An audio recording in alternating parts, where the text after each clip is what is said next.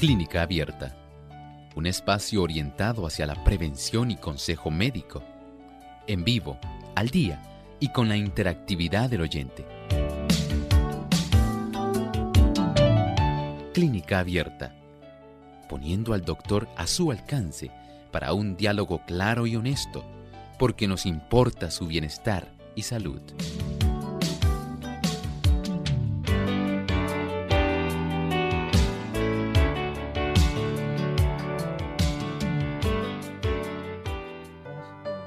Cariño a nuestros amigos aquí en Clínica Abierta. Nos complace mucho tenerles, saber que ustedes nos acompañan en este espacio de tiempo. Bienvenidos a Clínica Abierta.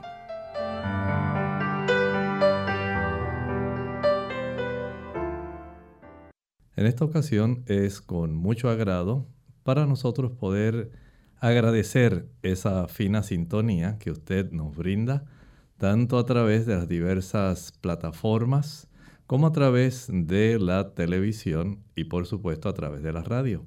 Estamos felices de contar con su fina sintonía y por eso deseamos que usted permanezca con nosotros a lo largo de esta sesión de 60 minutos de salud. Y para usted, querido amigo, tenemos un pensamiento saludable. Además de cuidar tu salud física, cuidamos tu salud mental. Este es el pensamiento saludable en Clínica Abierta.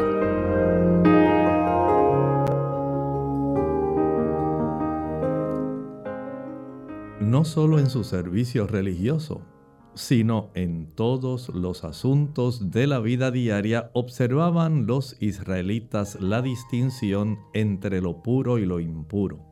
Todo aquel que tuviese algo que ver con enfermedades contagiosas e infecciosas quedaba aislado del campamento y no se le permitía regresar sin previa purificación de su persona y de su ropa. Había un tipo de influencia que tendía siempre hacia la salud. ¿Se imaginan?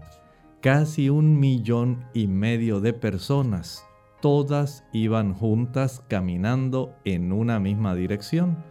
Todos ellos habían salido de la esclavitud de Egipcio, se dirigían a Canaán y durante 40 años estuvieron todos juntos en el desierto. ¿Se imaginan una crisis sanitaria durante 40 años? ¿Saben? El Señor en su sabiduría facilitó leyes de salud, leyes de higiene, leyes de pureza, de purificación, leyes de cuarentena, de aislamiento. Todas esas leyes ya se habían implementado en esa época. Y gracias a esa sabia conducción divina y la observancia de estas leyes, ese 1,5 millones de personas pudieron conservar su salud a lo largo de 40 años. Parece asombroso. Sería un reto para cualquier tipo de departamento sanitario en cualquier lugar, en cualquier país, en cualquier estado. Es un reto. Pero por la gracia de Dios, ellos al observar estas leyes sanitarias tuvieron la bendición de contar con la aprobación y la protección divina. ¿Ha pensado usted qué ocurriría con nosotros si nosotros pusiéramos en efecto leyes sanitarias sencillas como las que Dios ha esbozado ahí en su palabra? Serían las cosas muy diferentes si todos pudiéramos hacer de las 8 leyes de la salud nuestro norte continuamente. Estoy seguro que el Ministerio de Salud de cualquier país reduciría muchísimo en costos porque habría menos diabéticos, menos hipertensos, muy pocas personas sufrirían de infartos cardíacos, muy pocos padecerían cáncer, muy pocas enfermedades infecciosas contagiosas. Tan solo pudiéramos hacer lo que Dios nos dice. Es un reto, pero la Biblia siempre se adelanta y siempre tiene lo mejor para nosotros. Con mucho placer, en esta hora damos inicio a esta sesión donde hoy usted puede hacer su pregunta. Y por supuesto, tenemos ya llamadas desde diferentes lugares, pero tenemos la primera, la hace desde el oeste de nuestra isla, aquí en Puerto Rico, desde el pueblo de San Germán. Ahí se encuentra Sofía. Bienvenida, Sofía, a Clínica Abierta. Adelante, le escuchamos. Buen día. Es que he sentido hace como 2 meses unos calentones en las manos y en los pies y como hormigueo y siento que se me duermen. Y cuando trato de agarrar las cosas como que me resbalan. A veces me molesta. Sofía, sería muy adecuado. Primero verifique cómo está su ingesta de vitamina B12. Esto sería muy importante. Algunas personas utilizan algún suplemento de vitamina B12. Puede ser de 500 microgramos, no más de 1000 microgramos. Y tan pronto sienta que comienza a mejorar su situación, esto le puede ser de mucha ayuda. Sin embargo, si este tipo de situación persiste ya más de unos 10 días, no dude en ir a su médico. Sería muy grato poder verificar si hay alguna otra condición, alguna otra patología o enfermedad que esté dando esta situación. Pero haga esta prueba durante unos 10 a 12 días. Utilizar la vitamina B12 sublingual de unos 500 a 1000 microgramos.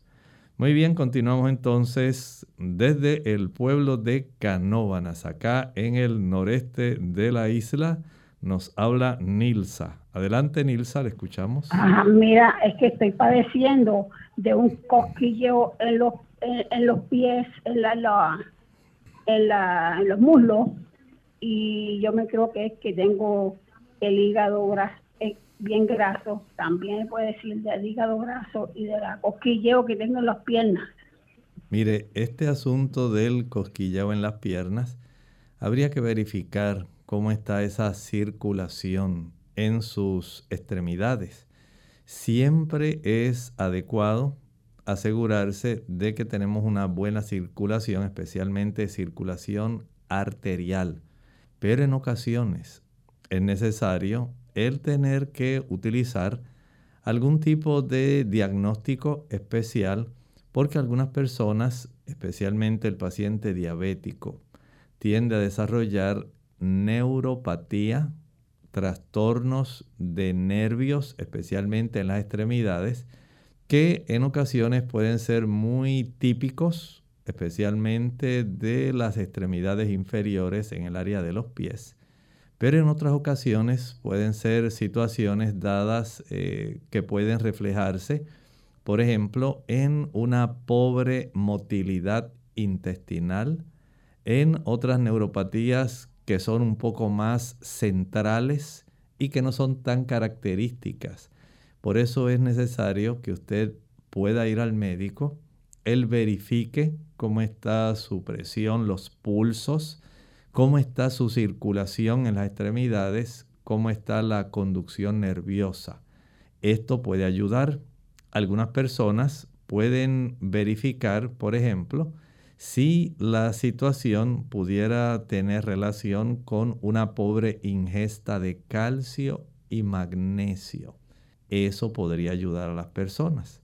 Pero si usted nota que aun cuando usted está tomando calcio y magnesio durante un periodo de unas 2 semanas, no logra ver esa mejoría, debe ir a su médico para que pueda verificar cómo está su circulación y cómo está su conducción nerviosa. Muy bien, continuamos entonces hacia la región de Caguas. Caguas, aquí en Puerto Rico.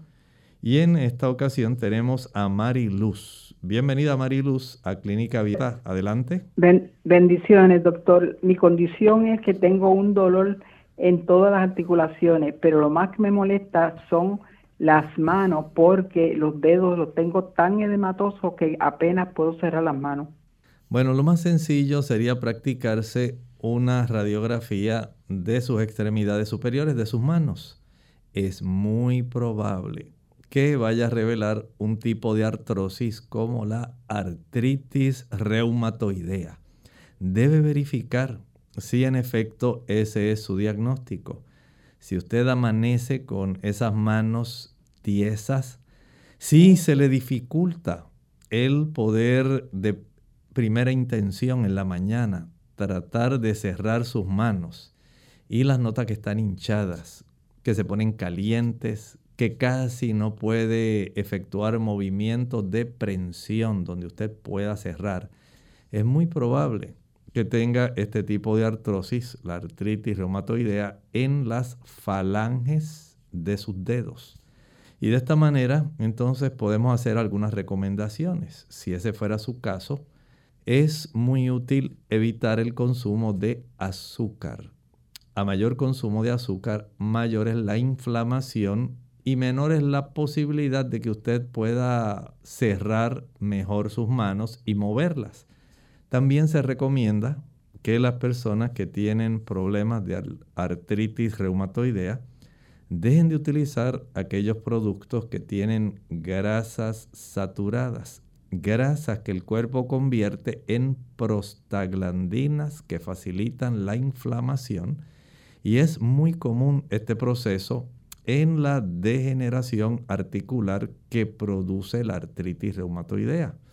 Recuerde que en el caso de artritis, poco a poco las articulaciones se van destruyendo, se van inutilizando. Es una condición degenerativa crónica.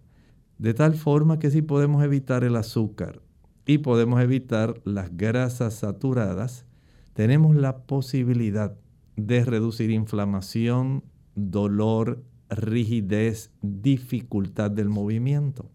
Al dejar esos productos que mencioné y sumergir sus manos en agua calientita, todas las mañanas caliente, por lo menos 1 galón de agua, sumerja sus manos durante un lapso aproximado de unos 10 a 12 minutos. Esto ayudará para que usted sienta mucho alivio y pueda mejorar. No es que se elimina la artritis, pero sí reduce la molestia, la rigidez, el dolor, el malestar, y esto le ayuda a tener cierto grado de alivio y de recuperación de su movilidad durante el resto del día. Pero debe ser en agua calientita, la más calientita que pueda, sin que se vaya a quemar. También hay personas que para ayudarse en el proceso inflamatorio utilizan la cúrcuma. La cúrcuma, también conocida como turmeric, su nombre botánico cúrcuma longa, ayuda a reducir los procesos de inflamación. No es que cura la artritis, pero sí baja la inflamación, y esto le puede ser de bastante alivio en su condición de salud. Muy bien, vamos a nuestra primera pausa, pero usted no puede retirarse. Todavía tenemos a Eric, a Juan, a Margarita y otras personas también que están tratando de contactarse con Clínica Abierta. Síganos en nuestro próximo segmento. Hay días que nos sentimos como Ana. No queremos comer, solo queremos llorar. Hay días que tenemos una fe como Abraham, para conquistarlo todo y trepar con éxito cualquier muro. Hay días que nos sentimos como Juan el Bautista. Nos embarga la duda. Hay días que miramos hacia arriba y nos preguntamos, ¿de dónde vendrá mi ayuda? No sé cómo te encuentras hoy, pero recuerda, sin importar cómo sea tu día, Jehová está contigo hoy, mañana y siempre. Él te dice en Isaías 41:10, no temas porque yo estoy contigo. No desmayes porque yo soy tu Dios, que te esfuerzo. Siempre te ayudaré, siempre te sustentaré con la diestra de mi justicia.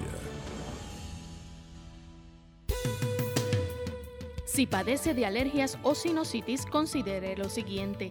Hay componentes genéticos en las personas que padecen de alergias. Cualquier inflamación nasal puede empeorar el asma de un paciente asmático, es decir, que la mayoría de las personas que padecen de rinitis pueden padecer también de asma. Los aerosoles, la contaminación del aire, las temperaturas frías, la humedad, los gases irritantes, el humo del tabaco, el viento y humo de la madera pueden provocar que se agrave la alergia. Debe procurar ver a un médico especialista cuando tienen uno o algunos de estos síntomas prolongados de rinitis, pólipos nasales, condiciones como asma o sinusitis recurrente. Si los síntomas interfieren con la calidad de vida o con su capacidad para realizar actividades cotidianas, entiende que los medicamentos son ineficaces o ha tenido reacciones adversas a los medicamentos.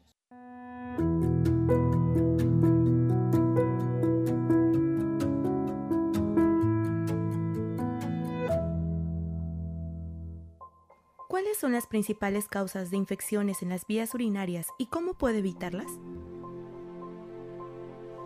Muy bien, las principales causas de infecciones de vías urinarias son varias y son muy importantes. Debemos de conocerlas para poder prevenir tantos problemas que hay actualmente de problemas y patologías renales y vesicales. La primera causa sería la deficiencia de la ingesta de agua. ¿Cuántos vasos de agua estamos tomando al día? ¿Cómo nos estamos hidratando? Otra importante sería cuando la mujer empieza con vida sexual activa, hay más posibilidades que haya recambio de bacterias y hay más posibilidades de que la persona tenga infecciones. Por eso es importante tener un cuidado especial en la higiene en esa área. Otras causas de infecciones urinarias sería la mala higiene y la falta del cambio de ropa, sobre todo en las temporadas donde hace tanto calor. Es importante una buena higiene. Debemos de cuidar nuestra salud porque cuando tomamos agua, cuando cuidamos nuestra higiene y cuando somos muy cuidadosos en nuestros chequeos periódicos, vamos a obtener muy buenos resultados. Muchos problemas renales actuales de insuficiencia renal ha sucedido por deficiencia del control de las infecciones urinarias porque piensan que eso es normal. Una infección debe tratarse a tiempo para evitar las complicaciones que suceden.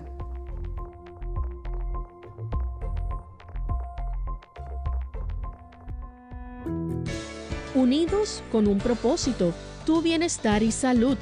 Es el momento de hacer tu pregunta llamando al 787-303-0101 para Puerto Rico, Estados Unidos 1866-920-9765 y llamadas internacionales al 787-763-7100 o al 787-282-5990.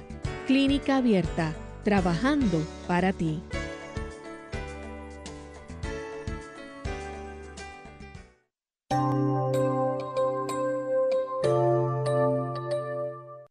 Bienvenido una vez más aquí a Clínica Abierta.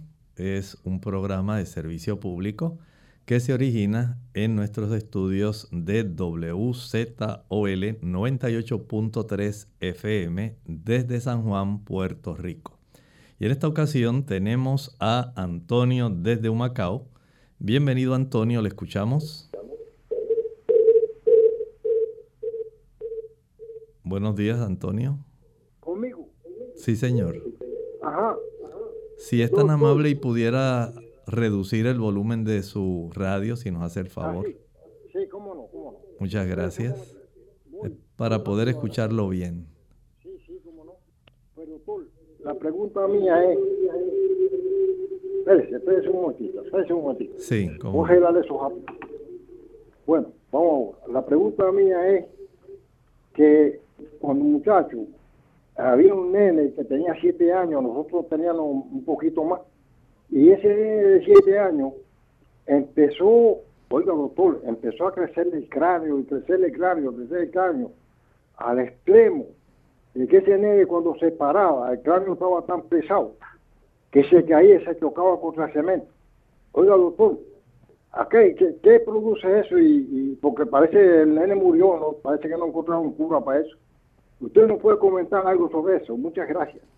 Muchas gracias. Mire, nuestro cráneo en realidad es una bóveda rígida, pero el cráneo tiene diferentes suturas. Ellas van cerrando poco a poco, pero sí se enfrenta a una situación donde la presión del líquido dentro del cráneo, el líquido cefalorraquídeo, comienza a hacer bastante presión, puede ir facilitando que se desarrolle ese tipo de procesos. Y lamentablemente, según aumenta esa presión del líquido cefalorraquídeo, comprime la masa del cerebro contra las paredes también del cráneo. Y lamentablemente esto trae situaciones sumamente difíciles para cualquier familia. Y pues ocurren situaciones como la que usted estaba planteando.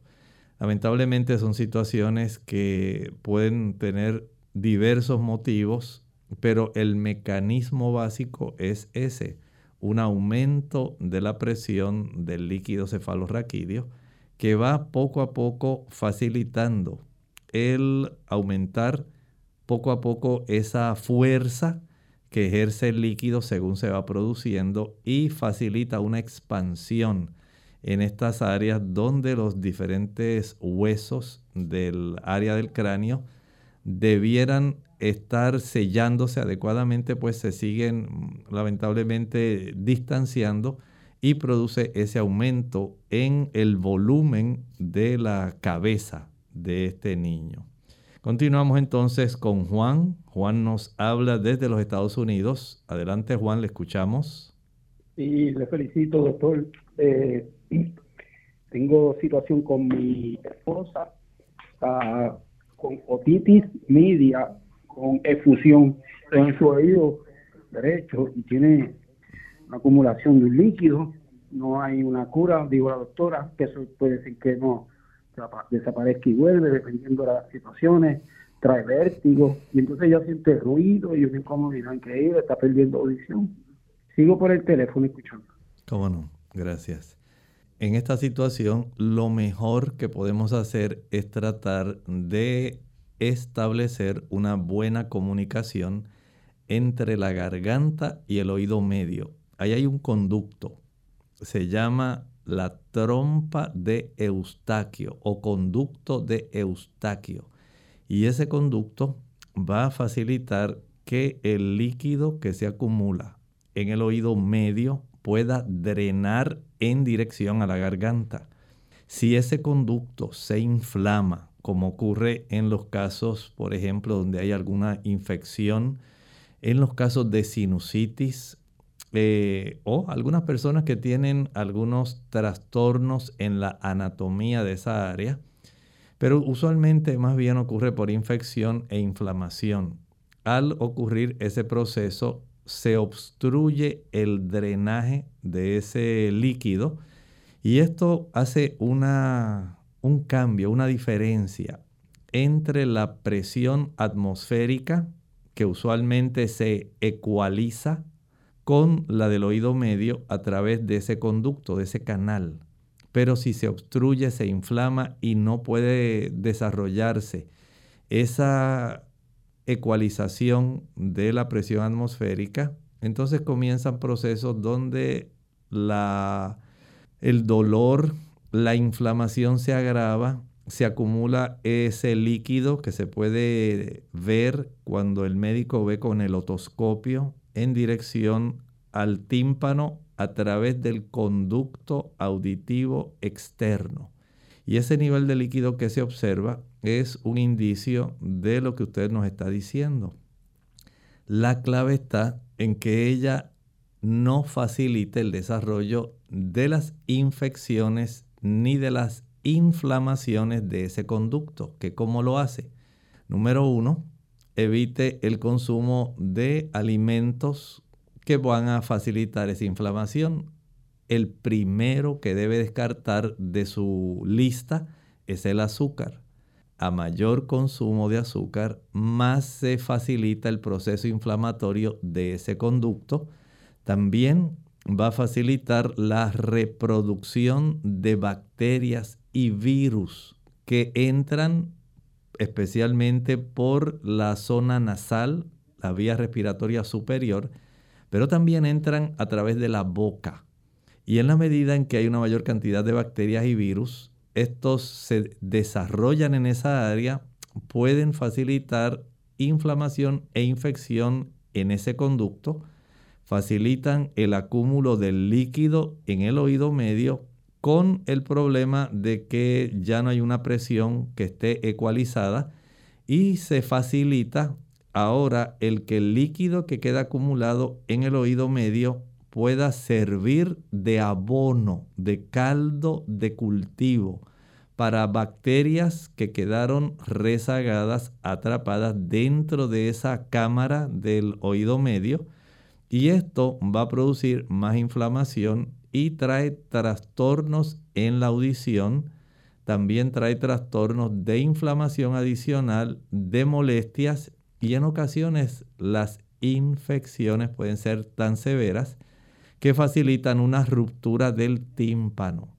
Entonces, la clave está, número 1, en evitar todo lo que contiene azúcar. Número 2, en evitar todo aquello que contiene productos animales, especialmente leche, mantequilla, yogur y queso, ya que son sustancias que van a facilitar el que se pueda desarrollar más fácilmente una cantidad de secreción serosa en esa área y pueda también desarrollar un proceso inflamatorio.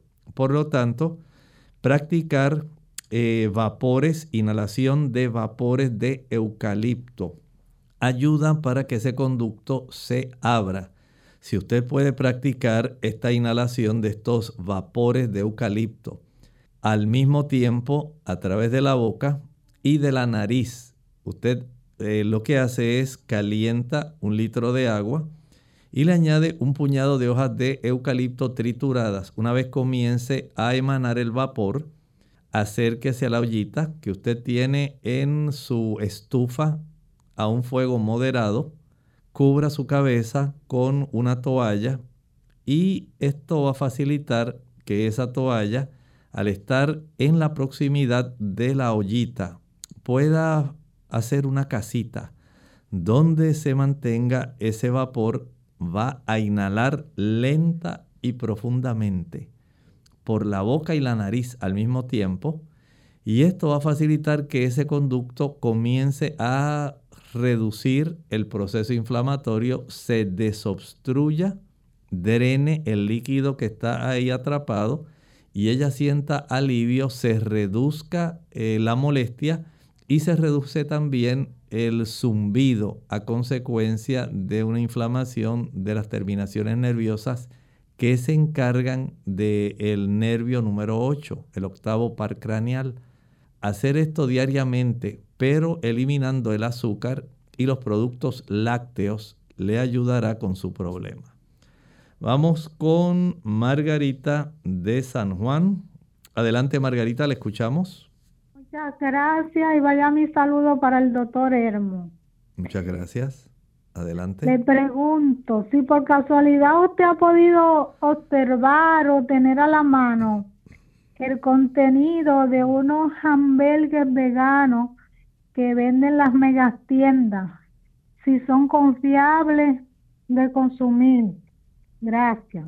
Muchas gracias. Bueno, en realidad depende de cuál sea la marca, porque hay varios. He visto varios.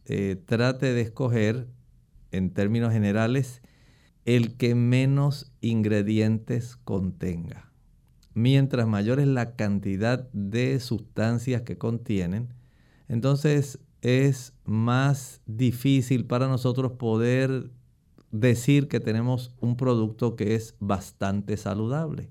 Si usted los puede preparar utilizando, digamos, avena, proteína de soya texturizada, o que pudiera usar avena, algunas nueces, otras personas usan avena, lentejas o algún otro tipo de legumbre, y usted lo prepara. Hay una forma de prepararlos que usted los puede conseguir en algunos de los canales de cocina vegana hemos dado esos tipos de recetas en Clínica Abierta. Usted puede entrar al podcast de Clínica Abierta y busca hamburguesas de lentejas, de garbanzos, hay diferentes. Y de esta manera puede tener garantizada una calidad de productos que no van a largo plazo a tener algún problema, porque generalmente tienen una buena cantidad de sodio, tienen también pimienta y otras sustancias que pueden irritarle. Vamos a nuestra segunda pausa. Cuando regresemos, continuaremos contestando con Clínica Abierta a otras personas que están aguardando y a nuestros amigos del chat. Mucho antes de sentir sed, la deshidratación se manifiesta en forma de cansancio. Tome un vaso de agua en ayunas, al no más levantarse de la cama, y evite el café y los refrescos de cola, que son diuréticos que le pueden dejar deshidratado. Además, evite las bebidas azucaradas. Nada como el agua pura, preferentemente entre comidas, para mantenerse en plena forma. Cuando los niños sufren trauma, puede que no sepan cómo pedir ayuda. Reconocer las señales de trauma infantil es un importante primer paso. Aprenda a identificar las señales y dónde obtener ayuda. Para más información y recursos para ayudar a niños en su recuperación y a crecer sanamente, visite samhsa.gov/child-trauma. Patrocinado por el Departamento de Salud y Servicios Humanos de los Estados Unidos.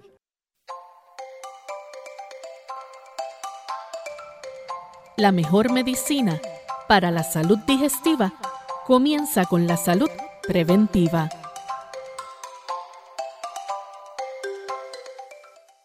Clínica Abierta. Nuevamente nos complace estar con ustedes aquí en Clínica Abierta, este programa que transmite la Iglesia Adventista del Séptimo Día, porque nos interesamos en usted y en su salud física, mental y espiritual. Y por eso tenemos este programa, Clínica Abierta, y continuamos entonces contestando las llamadas, y en este caso de Ivonne, que nos llama desde los Estados Unidos. Adelante, Ivonne. Buenos días, Dios bendiga. Es que estoy ronca por el clima. Tengo 2 preguntitas. Que me dé algo para la cojera, y mi tiene dolor accidentó de trabajo y tiene dolor en la espalda, ya que el CT scan no puede ver más de 10 libras, pero el médico sospecha que a pesar de que tiene que me da, que me recomienda. Muchas gracias, Ivonne. Bueno, dentro de lo que alcanzamos a comprender y dentro de las preguntas que nos hizo, entendí que quería algo para la ansiedad. Así que si usted está ansiosa, recuerde que siempre hay que buscar las causas de la ansiedad. No podemos pretender que un producto natural o una pastilla, aunque sea un fármaco, nos resuelva la ansiedad, porque siempre la ansiedad tiene un motivo.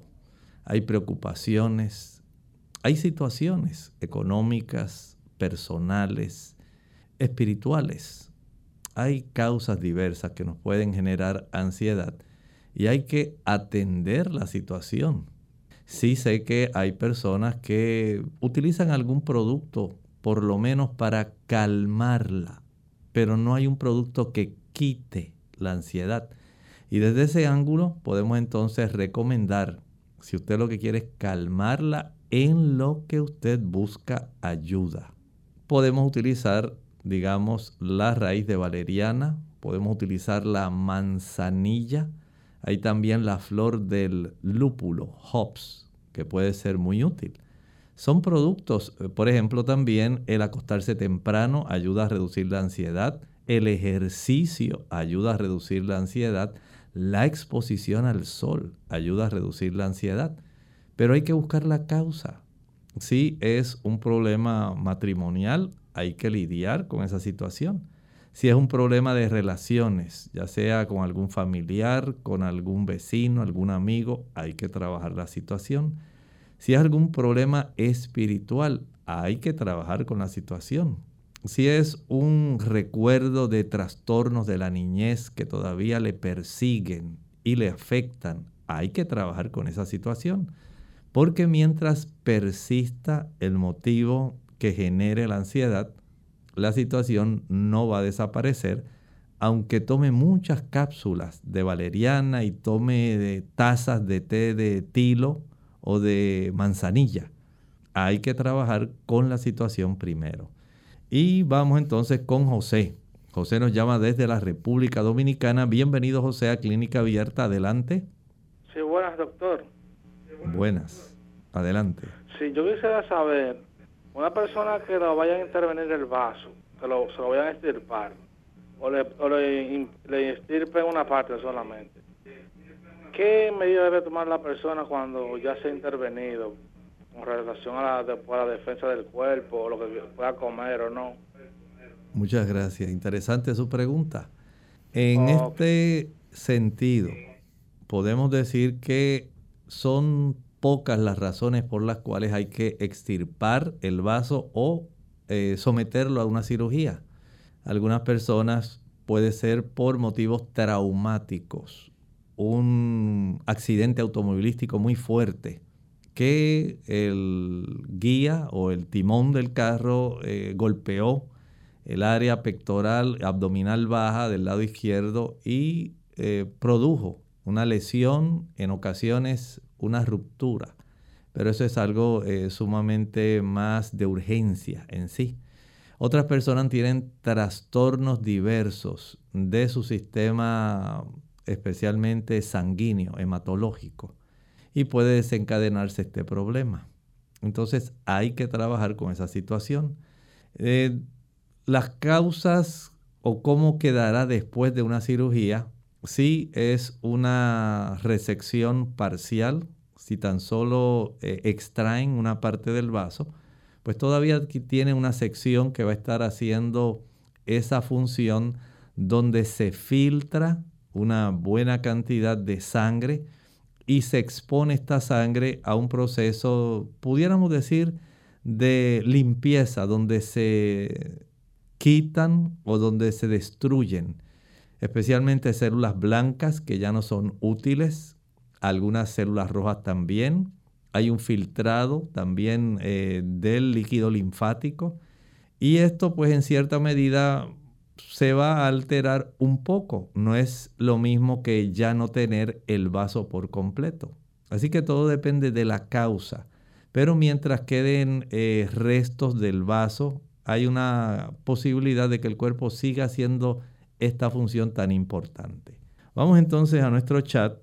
Aquí tenemos a una pregunta que nos hace Esther Martínez. Nos relata que tiene una infección de orina por la bacteria Escherichia coli. Le molesta mucho. Bien, hay algunas cosas que usted puede hacer, Esther. Número 1, asegure primero en el proceso de aseo, una vez usted finaliza, por ejemplo, de orinar, usted va a secarse de enfrente del área uretral hacia el área anal, de enfrente hacia atrás. Si lo hace al revés, es muy probable que usted traiga consigo bacterias del área anal hacia el área uretral y eso es una infección garantizada. En otro aspecto también puede ocurrir cuando las damas usan ropa interior sintética. Me refiero a ropa de poliéster o ropa de algún tipo de tela o género que no sea de algodón. Esto también facilita que esto pueda desarrollarse. Es también importante que en el momento de la evacuación usted hace muy bien sus partes íntimas, de tal manera que no vaya a facilitar en el proceso de limpieza, de higiene, el que algunas bacterias también puedan facilitar el que se puedan introducir al área uretral. Sí, también es recomendable que no utilice ropa muy ajustada. La ropa muy ceñida, sea ropa interior o sean pantalones, que puedan facilitar el que se desarrolle una mayor cantidad de humedad y de una conexión por la proximidad de la ropa con esas partes y que facilite, ¿verdad?, la infección de esa área. Pues hay que tener esto. Al finalizar las relaciones sexuales también se recomienda que usted pueda asear toda esa área. Si ya tiene instalada este tipo de infección, puede tomar jugo de arándanos rojos, cranberry. Ayuda para que usted pueda mejorar esto, pero recuerde siempre tratar la causa. Trate de corregirla, trate de usar ropa interior de algodón, de que esa área no esté muy húmeda por el efecto del sudor, y de hacer sus correcciones en la forma como usted se asea. Muy bien, continuamos entonces con Julia. Ella nos dice: tengo 50 años, camino más de una hora, tengo mucha ansiedad. Estoy aumentando de peso en vez de bajar. Sí puede ayudarme con algo que me controle el hambre y poder bajar peso. Sí es cierto, muchas personas por el efecto de la ansiedad que se genera por diversas causas, como estábamos hablando hace un momento. Y la ansiedad, algunas personas la canalizan tratando de darle a las áreas de la recompensa que tenemos en nuestro cerebro. Tenemos el núcleo acuminado y el área tegmental ventral, donde las dos dependen de una buena cantidad de dopamina. Cuando usted come a la saciedad y cuando usted continúa comiendo y no para de comer, para usted eso es una gran satisfacción, porque es una forma como usted maneja la ansiedad. Y de esta manera usted, con ese exceso de calorías, pues va a aumentar peso. Si usted lograra identificar cuáles son los desencadenantes de la ansiedad, si fuera, digamos, algún proceso de relaciones amorosas, hay que buscar un consejero que pueda ayudar en eso.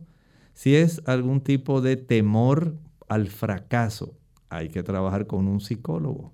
Si hubiera alguna situación que fuera espiritual, porque usted se siente muy sucio, muy pecador y tiene recuerdo de tantas cosas, de haberse sometido a algún aborto, tantas cosas que pasan en la vida de una persona, y eso le ha producido recuerdos que le ponen ansioso, hay que hablar con el pastor de su iglesia. Si usted tiene la oportunidad de discutirlo con algún psicólogo o facilitar que haya un proceso de conocimiento y de intercambio con un psiquiatra cristiano, un psicólogo cristiano, eso le va a ayudar a usted también.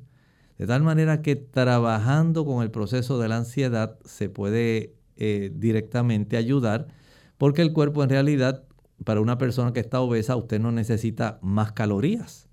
Usted lo que necesita es gastarlas. Y para esto debe ejercitarse. El ejercicio es una válvula de escape de la ansiedad. El hecho de que usted se exponga al sol ayuda a reducir la ansiedad. El que usted pueda dormir suficientes horas cada noche, especialmente en las horas tempranas de la noche, reduce la ansiedad. Hay personas que utilizan, como dije hace un ratito, plantas como la valeriana, el lúpulo, la manzanilla, la flor de azahar, el tilo, y esto les ayuda. Pero mientras no se trabaje con los recuerdos de la niñez, mientras usted esté enfrentando un proceso de hostigamiento, mientras en su hogar hayan problemas de relaciones matrimoniales y haya tanto desacuerdo, gritería, todo ese proceso va a estar colaborando en trastornos emocionales. Hay que lidiar con la situación. Y si es algo espiritual, Si es que usted siente remordimientos, entonces también no olvide, tenemos que ir a Dios. El Señor está ansioso por perdonarnos, por restaurarnos, por recordarnos que tenemos una estima que Él valora, aunque los demás no lo aprecien. Pero el Señor desea darle paz. Él lo dice en Juan 14:27, mi paz os dejo, mi paz os doy. No como el mundo la da, yo os la doy, no se turbe vuestro corazón, ni tenga miedo.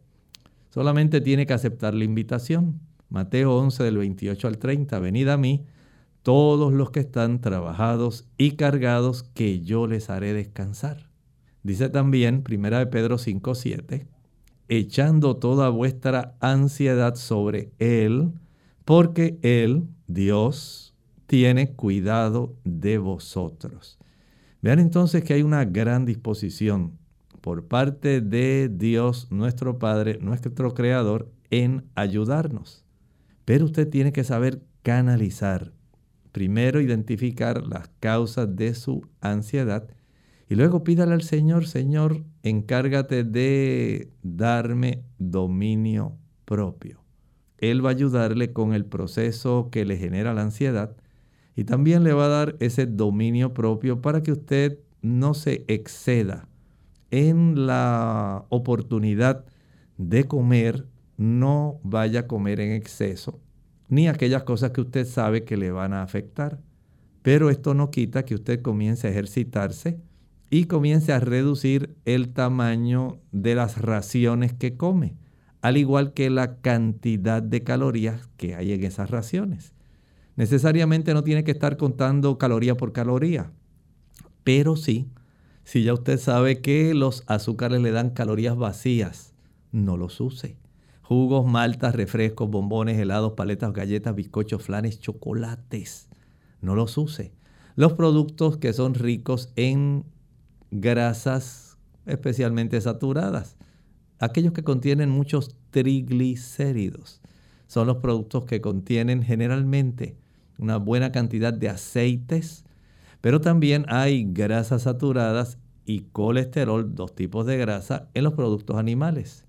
Leche, mantequilla, yogur, queso, huevos, carnes. Ahí hay bastante grasa de dos tipos, saturadas y colesterol. Y todo eso va a colaborar. Entonces usted se mira en el espejo, se ve que está obesa y esto la reduce su autoestima, come más y se torna en un círculo vicioso. Hay que trabajar con todo este proceso. No podemos tan solo pensar que porque tomo valeriana con manzanilla esto se va a arreglar. Necesita una ayuda adicional. Busque un psicólogo cristiano que le dé ese refuerzo y de una buena nutricionista que le ayude para que usted vaya con un plan ya deliberado en la dirección correcta. Bien, tenemos aquí también otra que nos dice de la República Dominicana, Ana. Nos dice, sufrió una caída hace 15 días. Tiene un fuerte dolor debajo del seno izquierdo sobre las costillas. Le molesta hasta para respirar. Luego de radiografía me dieron Voltaren por 5 días. Yo continúo igual. ¿Hay algo natural que pueda hacer? Bueno, hay varias cosas. No nos dice el resultado de la radiografía. Pudiera haber alguna fractura de costillas que se ha quedado alineada, que no está desplazada. Y esto pudiera estar generando molestia. También, dependiendo de la edad, el traumatismo entre las costillas, hay músculos intercostales que se inflaman. Y en la parte baja de cada una de las costillas hay un canal por donde también corren nervios. Así que ese traumatismo, además de afectar los músculos pectorales, puede haber inflamado los músculos intercostales. Junto con eso, el cartílago de esa área, que generalmente ahí llegan algunos cartílagos de costillas que son flotantes, que no alcanzan el área del esternón directamente, y todo eso se inflama. la clave, descanso, y aplique sobre esa zona una bolsa de hielo. Eso ayuda para que usted pueda reducir la molestia, para que usted pueda reducir el dolor. Y hay algunas personas que se friccionan con tintura de árnica. Tintura de árnica. Muy bien, entonces vamos a nuestra última consulta. Dice, me diagnosticaron arteritis temporal. Me han medicado y aún tengo 2 tratamientos con un neurólogo. Tengo 1 mes y medio con los medicamentos. Tengo el dolor menos intenso. ¿Hay algo natural que pueda recomendarme? Sí. Primero hay que trabajar con esa arteritis temporal. La inflamación de la capa interna de las arterias sí puede dar ese tipo de cefalea que resulta tan molesta. Hay algunas cosas que pueden agravar esa arteritis. Por ejemplo, el alcohol, el fumar, el uso de café, el uso de chocolate, el uso de azúcar, el uso de chile, canela, nuez moscada, pimienta, el uso de la mostaza, el uso de frituras.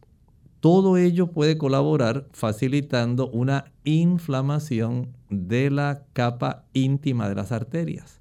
En la medida en que usted evita ese tipo de productos, se reduce, al igual que el azúcar. Mientras usted pueda evitar esos productos, hay una reducción en el proceso inflamatorio. Hay también algunos medicamentos, fármacos que pueden producir esa inflamación local y hay algunos virus que también lo pueden producir. Tenemos que recordar que el cuerpo nuestro es muy sensible. Mientras tanto, aplique una bolsa de hielo sobre esa área y sumerja los pies en el agua más caliente que pueda. Esto ayuda a desviar sangre para que no se dilaten tanto las arterias y no sufra tanta molestia en su cabeza.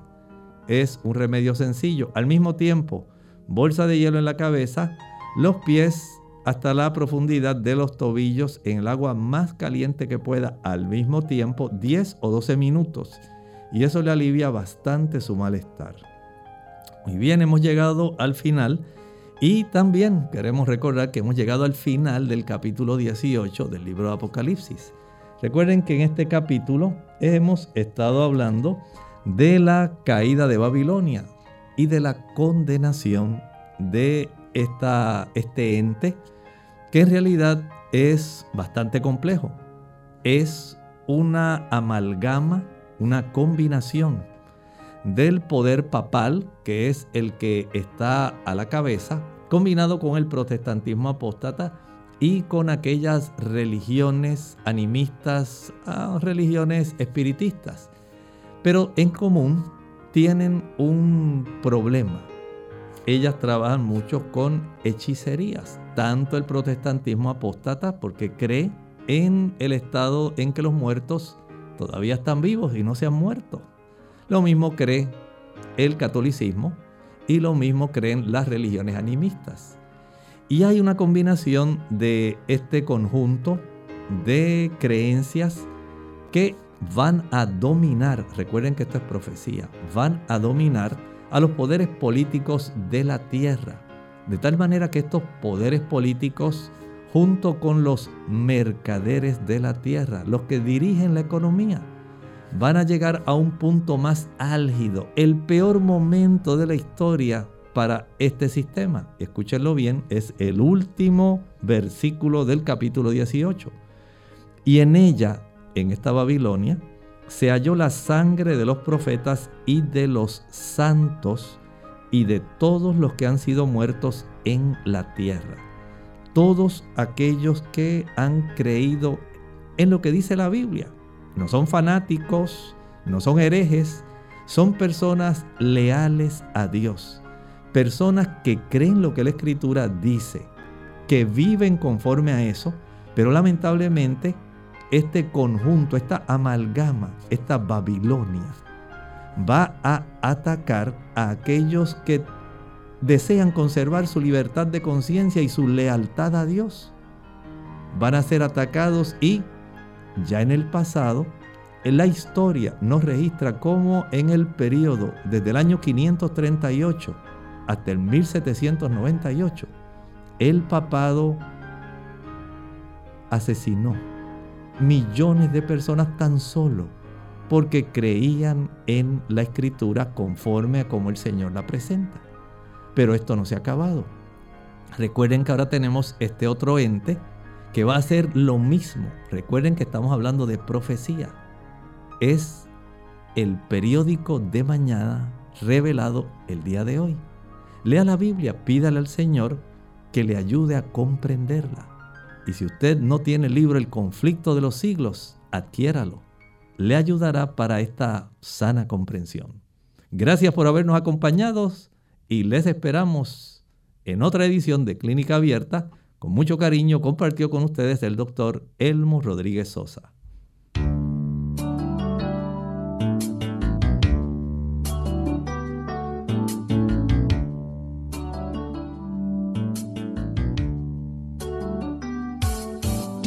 Clínica Abierta. No es nuestra intención sustituir el diagnóstico médico. Antes de poner en práctica cualquier consejo brindado en este programa, usted debe consultar con su médico. Hasta la próxima.